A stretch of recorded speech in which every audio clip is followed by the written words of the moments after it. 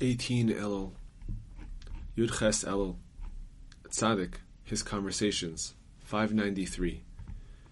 Throughout the Rebbe's works, you will find mountains of dictates and all kinds of ways to keep constantly happy, no matter what the situation.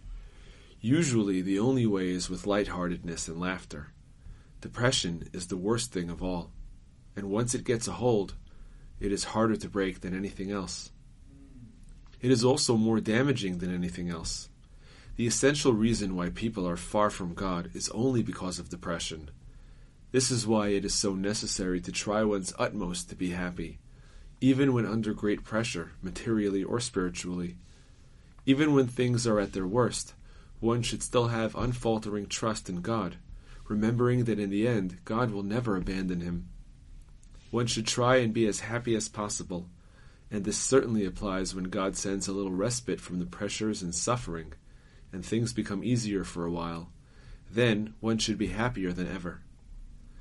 Understand this well, because the Rebbe's words are very deep, and the profoundest way to understand them is by taking them completely literally and following their simple meaning.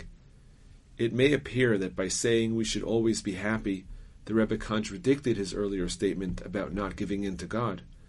But you and I, and people like us, need to bear in mind constantly that we should always be happy. The Rebbe did not want us to fall into depression through always thinking, even when things get a little better, how far short of the complete solution we still are.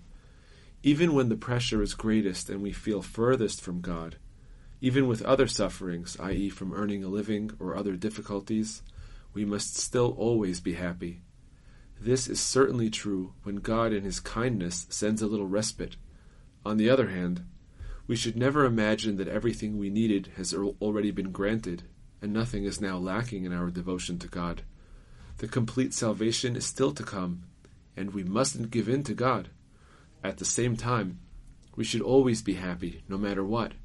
Someone with sincerity should be able to understand everything we have said quite simply.